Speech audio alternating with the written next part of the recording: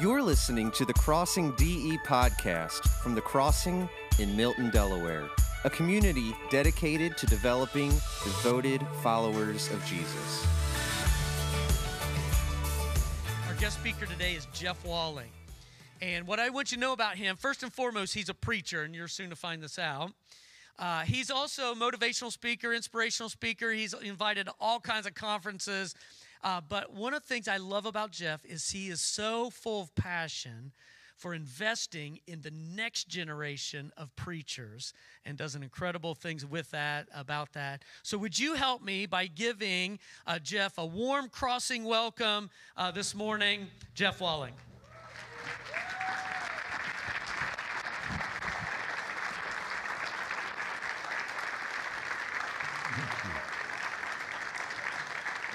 My goodness, normally the standing ovation comes at the end of the service, but that's beautiful. Mark, thank you so much, Pastor Mark, for the opportunity to be with you, you and the angel that you live with. I've been so gracious, welcoming to me and my wife, and we have enjoyed learning just a little bit about this area and getting a chance to be here with you. If you're a guest like me, maybe this is not your church home, I want you to know you've stumbled into a really wonderful place. Yeah, amen. That's great. I was just blown away at the gift of just one of the worship band this morning. I said, man, I've seen a one-man band before, but I mean, just the beautiful way that Cole led us in worship. I hope you've already been greeted and made to feel welcome. And if you're looking for a place to get plugged in, let me encourage you to get to know the folks here at the Crossing. At the early service, I met two different families that had just moved out here from California, my home state. And they said what blessing it was for them to be here. And my mom always said, if somebody invites you to their house, you need to invite them to yours. So let me do so. I serve at Pepperdine University in Malibu, California. And how many here ever been out to California? Anybody been to Malibu? Anybody actually been to Pepperdine, to the campus itself? Oh, okay, awesome, great. How many will not raise your hand no matter what question I ask this morning? Okay, thank you for the honesty in the back. All right, well, I want to give you an invitation to come out to Pepperdine. Specifically, in May of each year, we host an open campus project called Harbor. We'll bring in about 200 speakers from all over the country, and a couple thousand Christians will show up. Wonderful singing and worship and teaching. And the good news is, because it comes right after we've let all our students out, we've got a bunch of dorm rooms with ocean views that you can stay in for 4 nights, food, room and board, the program, everything, for about $280 a person total. Yeah, I know, there's some guys saying, well, that's the anniversary I can afford right there, baby. I'm taking you to Malibu, so sincerely, we would love to have you come. You can just look up Harbor at Pepperdine on your phones and such after services, or I'll be around if you have a question. But it's just been a blessing to be here, and especially on Palm Sunday. Tell the person next to you, Happy Palm Sunday. We may forget sometimes that this is the beginning of Easter week, the greatest turnaround in history. On Sunday, Jesus came into Jerusalem, and they shouted, Hosanna, make him Lord. And by Thursday, they were shouting, crucify him. But what a turnaround in just a few days. And yet it was all within God's plan so that we could not just know that he died on a cross, but that 3 days later, Easter Sunday is coming, 3 days later, he rose again. Can I get an amen from you on that? He rose again, and we celebrate that all over Delaware, all over the country, all over the world. There will be celebrations next Sunday. And I want to encourage you, invite someone to come with you. 5 services, 2 on Saturday and 3 on Sunday. I know Mark will be sharing the good news of the gospel. Have someone here with you. But even as I say that, I know that's a challenge. Despite all the goodness, all the blessings that we have, the hope of heaven, that we can go to the place we want to be and the one we want to be with, the way that Jesus says, I will be with you how long? Always, even in the end of the age. Sometimes it's challenging just to obey Jesus. You remember the words? Go into all the world. Is this ringing any bells with anybody here? Go ahead and put it up on the screen. Let's say it together. He said to them, go into all the world and do what? Oh, say that like you're excited. One more time. Go into all the world and preach. That's to tell the good news. That's to share with someone Jesus. It looks so easy on the screen, right? He goes on to say, he that believes and is baptized shall be saved. How many baptized believers do we have here this morning? Just curious, yeah. If you won't own up in here, you are toast out there. Let me tell you about it. So praise God if you've made that choice. If you haven't, maybe you'll want to talk to Pastor Mark or somebody about doing that today. What a blessing that would be. But understand the end of that sentence is pretty tough. He that believes not will be condemned. How important is it that you and I, not just on Easter weekend, but every week, be sharing Christ? Or maybe the other side of it is, what's holding me back? What holds you back? There was a Christian magazine that did a survey asking the question, what keeps our mouth shut? What is it that keeps Christians from talking more about their faith? They did a little survey amongst believers all over the country and came up with, amongst several things, two were the top two reasons, and I'm curious if you would agree with these. The first reason were people who said, I just don't know enough. I mean, I would share Christ, but what if somebody asked me a difficult question? What if they said, how come the dinosaurs aren't in the book of Genesis, Or where did Cain get his wife? Did Adam have a navel? I don't know, he was the first man. I'm not sure. And Satan uses that fear to think, I won't know. That's a tough question. So I'm going to leave that to the professionals. I'm going to leave that to the pastoral staff. I'm going to leave that to people who really know. Now, maybe if I don't know enough is not your reason for keeping your mouth quiet. Maybe it's the second one, which is I'm not good enough. I'm just, if I went to my neighbor and said, hey, would you come with me to church? I'm a Christian. They would say, you are kidding me. You're a Christian? No stinking way. Martha, come here a minute. You're not going to believe this. Our neighbors are Christians. We had no idea. I heard the way you cuss out your lawnmower, so I had no idea that you were a Christian. I know, let's be honest. We're not perfect people. Can I get a, oh yeah? Yeah, that guy next to you, even though you're married to him, that lady, they're not perfect, and you know that. And isn't it good to know that our Lord loves imperfect people so much that he let his son die for us? Can I get a, oh yeah? So if that's true, well, then we know we're not perfect, but we're maybe a little embarrassed. And I thought about those two excuses. I don't know enough. I'm not good enough. And it led me years ago to one Bible story. And even though it's not the triumphal entry, I believe it's an important one that might set us up well for what's going to happen here next week. It comes from the book of Mark, the 5th chapter. In fact, go ahead, if you have your Bibles with you or a little glowing tablet of some kind, just go ahead and open that up. And let's just walk through this crazy story. The Bible says they went across the lake to the region of the Gerasenes. Now, let's set the scene. The lake there is the Sea of Galilee. It's not a really big lake at all, in that you can see right across from one side to the other. I happened to have been blessed to be there and actually go out on a boat on the Sea of Galilee where the storm came down. But this day there was no storm to scare the disciples. There was something else. The Bible says when Jesus got out of the boat, and where did they dock? There was no marina. They just pulled up alongside a little slope on a hill. The hill slope was covered with little houses. Sometimes they'd be painted white. They weren't real houses. Think of some stone huts. It was a cemetery. We walked by one of the beautiful old cemeteries in Lewis, my wife and I did. Looked at some of the gravestones, how old they were. But can you imagine, instead of just some gravestones poking up, they're literally stone huts, and inside were the bones of a family. When Grandpa died, you'd let him rot and then put his bones in there. And there was great-grandpa and great-grandma and Uncle Fred and all them. It was your family's little ossuary, your little bone house. And during the high holy days, they'd paint them white. That's why Jesus said to the Pharisees, oh, you're like whitewashed sepulchres. That's literally what he was talking about. Now, out of this group of houses of the dead, who comes to meet Jesus? Listen to the text. It says that a man with an impure spirit, all four gospel writers tell this story, they call him a demon-possessed man, came from the tombs to meet him. Now wait, from the tombs? Keep reading.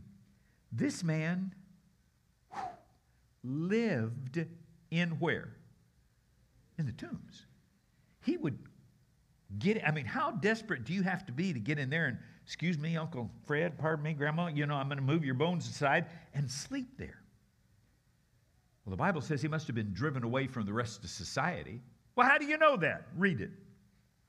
This man lived in the tombs. No one could bind him, that is, tie him up anymore, not even with a chain. For he had often been chained, hand and foot, but he tore the chains apart, broke the irons on his feet. No one was strong enough to overcome or subdue him. And so night and day among the tombs and in the hills, he would cry out and cut himself with stones. Now think about this scene.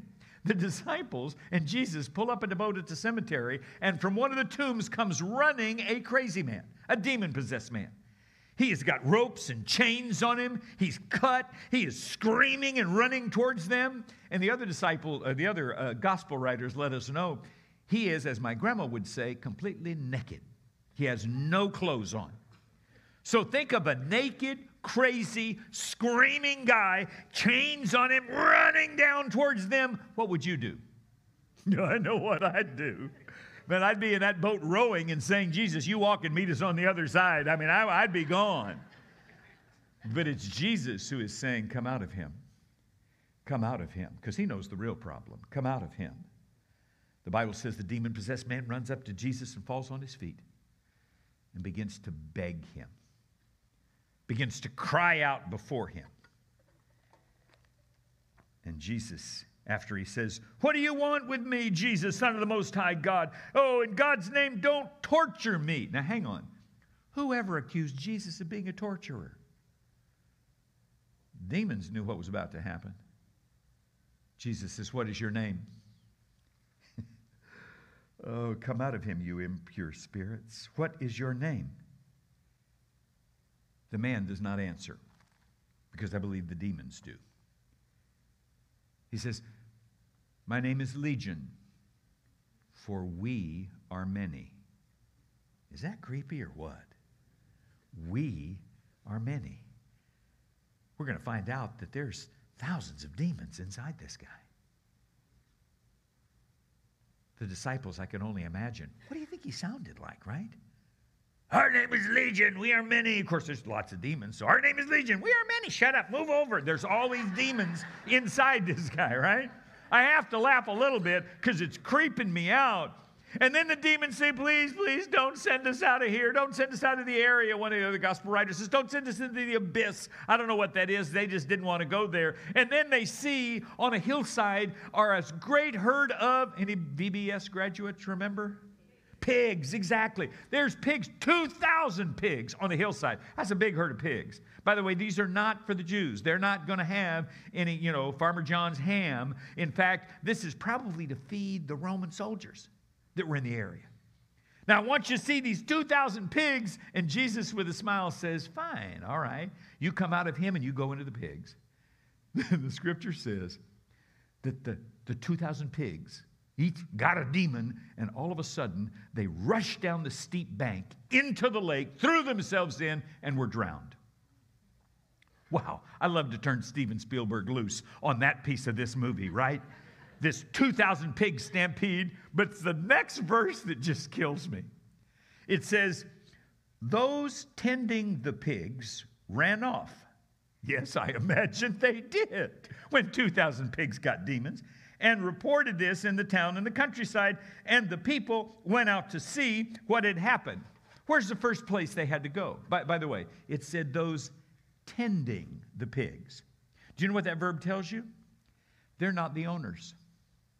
These were the the pig shepherds, you know, or the hog pokers. I don't know what to call them, the pig boys. And they were out there, and they only had one job, just one job. Don't let anything happen to the pigs. Don't let animals kill them. Don't let somebody steal them. And all of a sudden, they're looking at all of them dead and flipping a shekel to see who's going to go tell the boss. Man, I'd love to have been in that room when there's a, well, we don't know exactly what happened, sir. Harvey was getting a bite of lunch, and I was just watching him. When all of a sudden, one of the big ones went, and he just ran. And then a bunch of others made noise, and they ran. Yeah, I tried to grab one of them by the tail, but he got away. And no, they all ran right into the lake. No, sir. It appears none of them knew how to swim. They're all dead, sir. Just the whole. No, I am not lying, sir. We did not sell your pigs. We did not steal you. I can prove it. Come out there. They're all floating in the lake. 2,000 pigs. Yeah, it's like a pig pontoon bridge. You could just walk right across the Caesarea if you wanted to. And sure enough, the Bible says the whole town came out. I mean, they didn't have Netflix, right? So they all rushed out to see what was going on. And when they got there, what a sight. Not just 2,000 pigs, but somebody said, you think that's something? Look over there. What were they pointing at? They were pointing at that ex-demon-possessed man, right? Ex-Crazy Harry was over there. The Bible says he was sitting at the feet of Jesus, dressed and in his right mind. And the people freaked out. They said, look what he's done to this guy. And he said, well, how do you know they knew him? Okay, time out. Where do you think the rope and the chains came from? Remember the ones that were on him that he broke? These were the people that put them on him. Well, why did they do that? Well, would you like to have Aunt Ethel's funeral and have a naked guy jumping over the casket in the midst of it? I don't think so. So they would send him out to tie him up or chain him up. But he'd broken them. At least the demons seemed to give him that power. And by the way, if there's anybody going, oh my goodness, I don't like this talk about demons. That kind of scares me. I've seen these movies, kind of freaks me out. Can I give you some good news? Every time in Scripture Jesus meets demons, Jesus commands demons beg.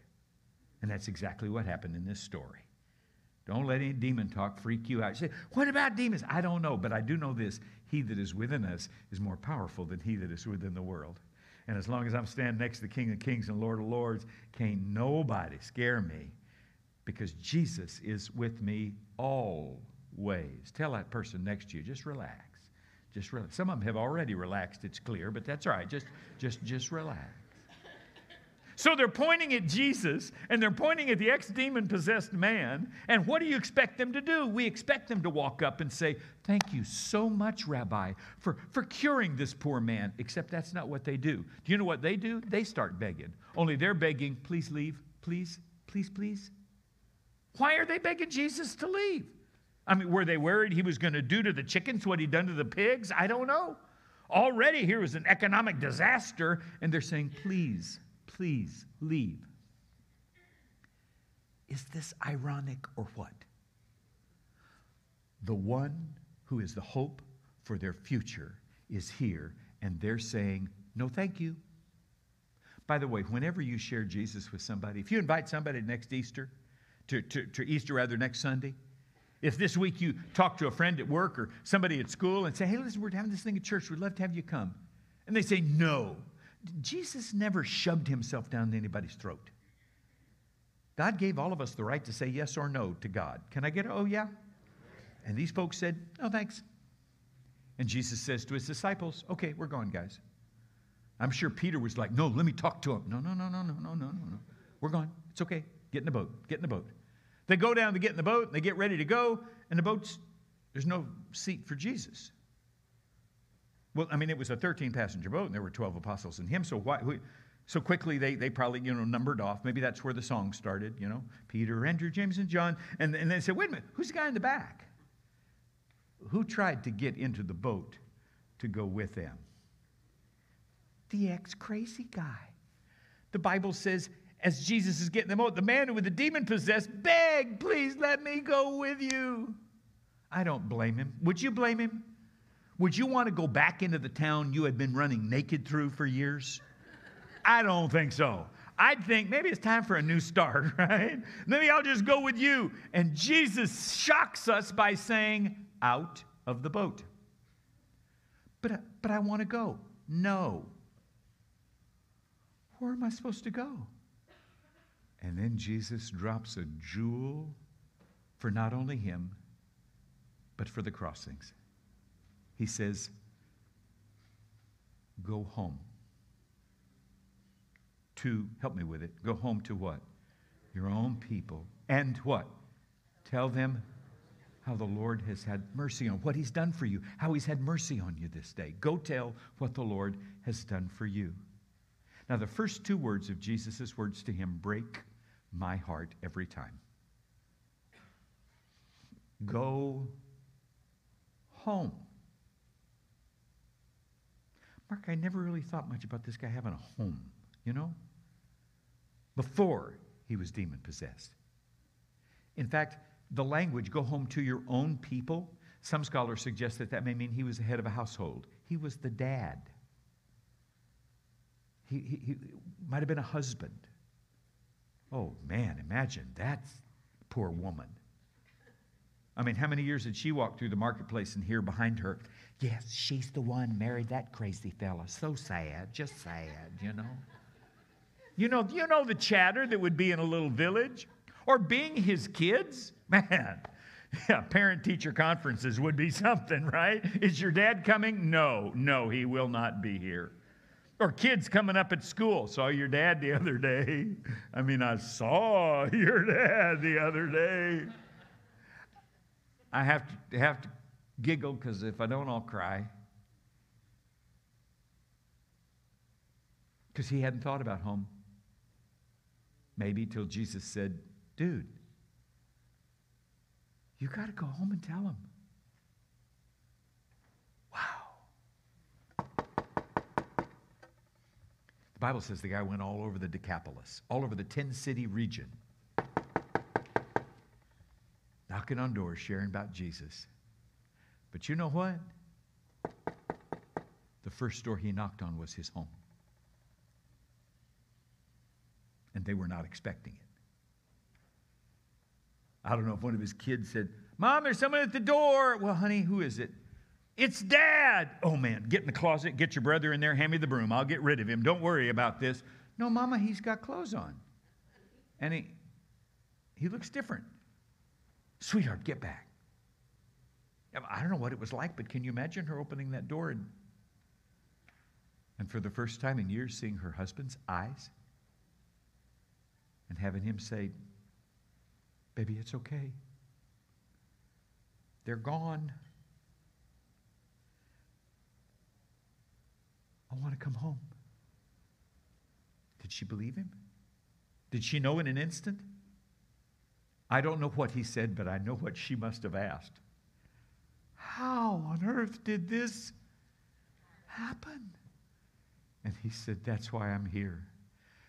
I met a man named Jesus, and he changed my life, and I want to tell you about it.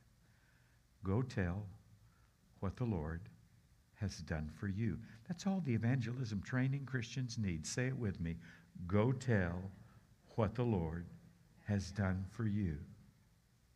May I ask you that is your Easter week challenge? One more time. Go tell what the Lord has done for you.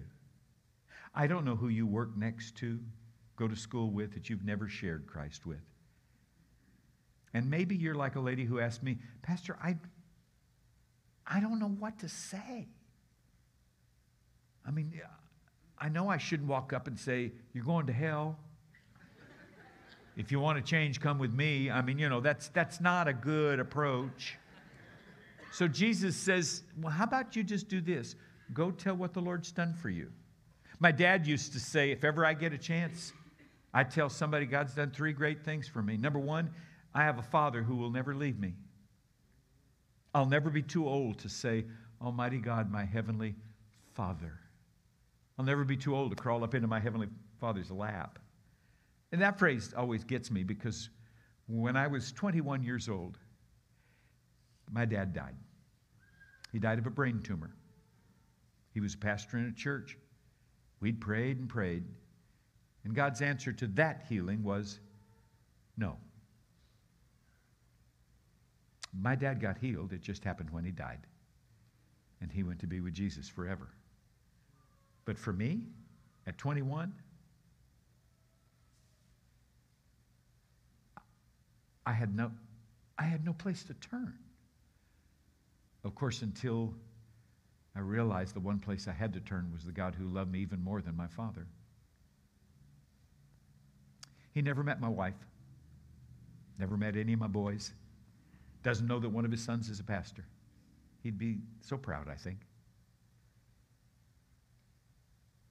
But I have a Father who will never, ever leave me, is always there for me. And that is worth sharing. Can I get a, oh yeah, that's worth sharing. I have a family who can't get rid of me, a family who'll always love me. Oh, they've wanted to at times, but they can't do it.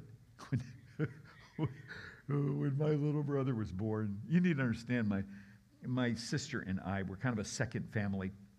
My mom and dad had 2 kids, a boy and a girl. Then 18 years later, surprise, I showed up. Oh, you think about the Abraham and Sarah jokes at the church. Let me tell you what.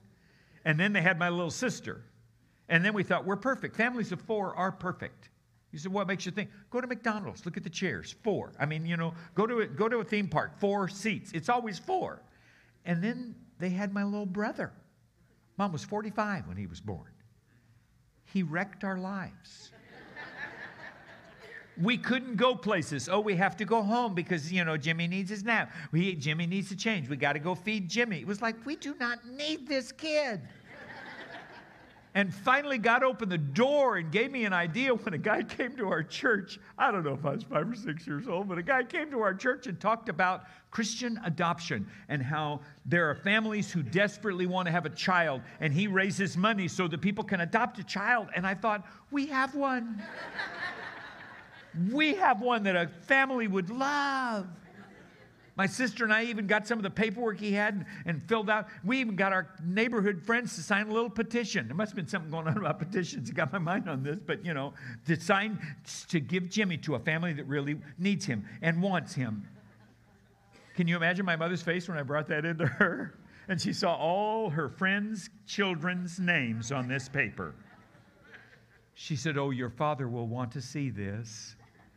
Man, my dad got home. It is an amazing thing that he kept it together and did not send me to meet Jesus that day, because he sat us down and said, you do not have the right to turn your little brother away. Do you know how we got your little brother? And I thought, well, I've heard rumors, but I'm hoping you're not going to bring this up right now, He said, God gave us your little brother. God gave us your little brother. And when God gives you a brother or sister, your only responsibility is to love them always. We didn't vote Jimmy in the family. And that's the same here at Crossing. You don't vote folks in here, do you? Okay, no, good. All right. Anybody who comes here and wants to be baptized into Christ, the jacuzzi, that's what it's for, right? Is that baptism? All right. If you're here and you've never been baptized into Christ, let me tell you, they're not going to ask for your tax returns. They don't care what job you work or what part of the city you live in. They don't care who your mom or daddy was. If you believe in Jesus Christ, then you can be born again and be part of a family that is worldwide. Amen? You have family in California you don't even know. You've got family in Russia, family in the Ukraine. You've got family in China. I've been to those places and met Christians. You have brothers and sisters there you've never met and probably won't get to meet till heaven. I have a family who will always love me. A father, a family, and I got to finish. I have a future. I've got a future that can't be taken away because of my dad's cancer. It was a brain tumor. What do you think I think about when I get a bad headache? Yeah. But I've got a guarantee. No tumor, no tornado, no terrorist, no drunk driver can take away the future that I have promised me by Jesus. I've gone to prepare a place for you, and I will take you there. You remember the cartoon? You probably had it here in Delaware too, called The Road Runner. Remember the one where the coyote always trying to, what was Coyote's name? Wile E. Coyote, yes. And no matter what the Roadrunner did, somehow Wile E. Coyote always getting the short end of the stick. Never. And I thought, man, how does that bird do it? That's got to be the smartest bird in the world. And I was an adult before I realized the secret of the Roadrunner. He had an agreement with the writer of the cartoon. No matter what Wile E. did, the writer just wrote him out of it. Truck would come out of a painted tunnel and mow that coyote down because the Roadrunner had the writer on his side. That's what being a Christian is. Go tell what the Lord has done for you. You have the writer of history on your side, that no matter what happens, my wife and I are going to get on a plane and fly home. What if when the plane takes off from the airport, we get up about 3,000 feet, 4,000, and all of a sudden there's a bang and the plane shutters, and one of the engines just flares out. And at the same second, the other engine just shakes loose and falls off. And at the same instant, the pilot has a heart attack and dies. And the co-pilot looks over and has a stroke, and he dies. And a lady in front of me screams because the guy jumps up and says, I'm a terrorist, and he's covered in bombs. And she drops her cigarette and lights the plane on fire. I mean, every bad thing that could happen, just imagine, happens on this plane, and the whole thing is heading for the ground. And Satan says, oh, I thought you said you have a future that can't be taken away from you. The last thing that Satan will hear from me when that plane hits the ground and explodes is, me, me, and I'm going to heaven. Because we have an agreement with the writer. Can I get a, oh yeah, we have an agreement with the writer of history. I've got a Father who will never leave me, a family and a future. And the question is, what will cause you and I to tell somebody about it this week? To text them on the way out to the car. Man, you got to come with me next Saturday night. 2 services on Saturday. You got to come with me next Sunday morning. What will prompt you to do that? Jesus says, it's simple. Oh, but I don't know enough. How much do you need to know? Go tell, last time, go tell what the Lord has done for you. One more time. That's all you need to know. But I'm not good enough. Have you run through Target naked recently? If you haven't, you're in good shape. And even if you have, that's what this guy did. And he was an amazing evangelist. I don't know enough. I'm not good enough. No. He is too wonderful for us to keep quiet about, because if we love our neighbor, love speaks. Bow your head. Father, thank you for this wonderful morning. Thank you for how you love us. But God, we come before you, those of us who are believers, to confess love may be silent at times. And God, we've kind of been quiet. Quiet about the gospel. Quiet about the truth. And Father, even as we prepare now to take the Lord's Supper, I ask you to give us the strength and courage to let the bread and the cup remind us we have a calling to share the good things you've done with our world. And so, Lord, I beg you, for the person that works with someone right here in this church that doesn't know Jesus, for the person who goes to school, or Father cuts their hair, or bags their groceries, God, for the waitress or the waiter who will take care of them today when they go out for a bite to eat, for the neighbor down the street that they just need to text.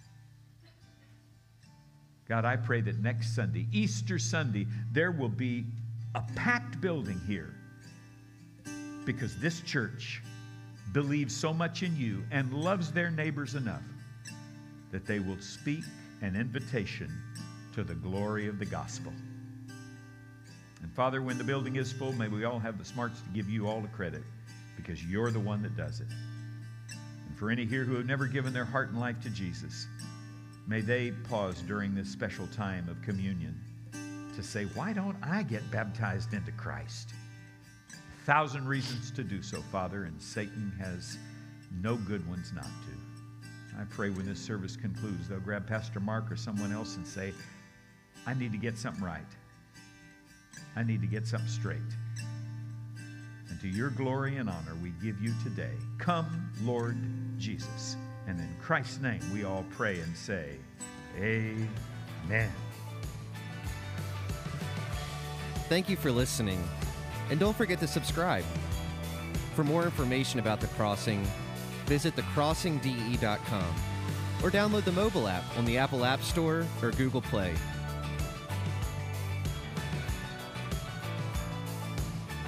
Music for today's podcast is from artist Sounds Like Sander, under license from soundstripe.com.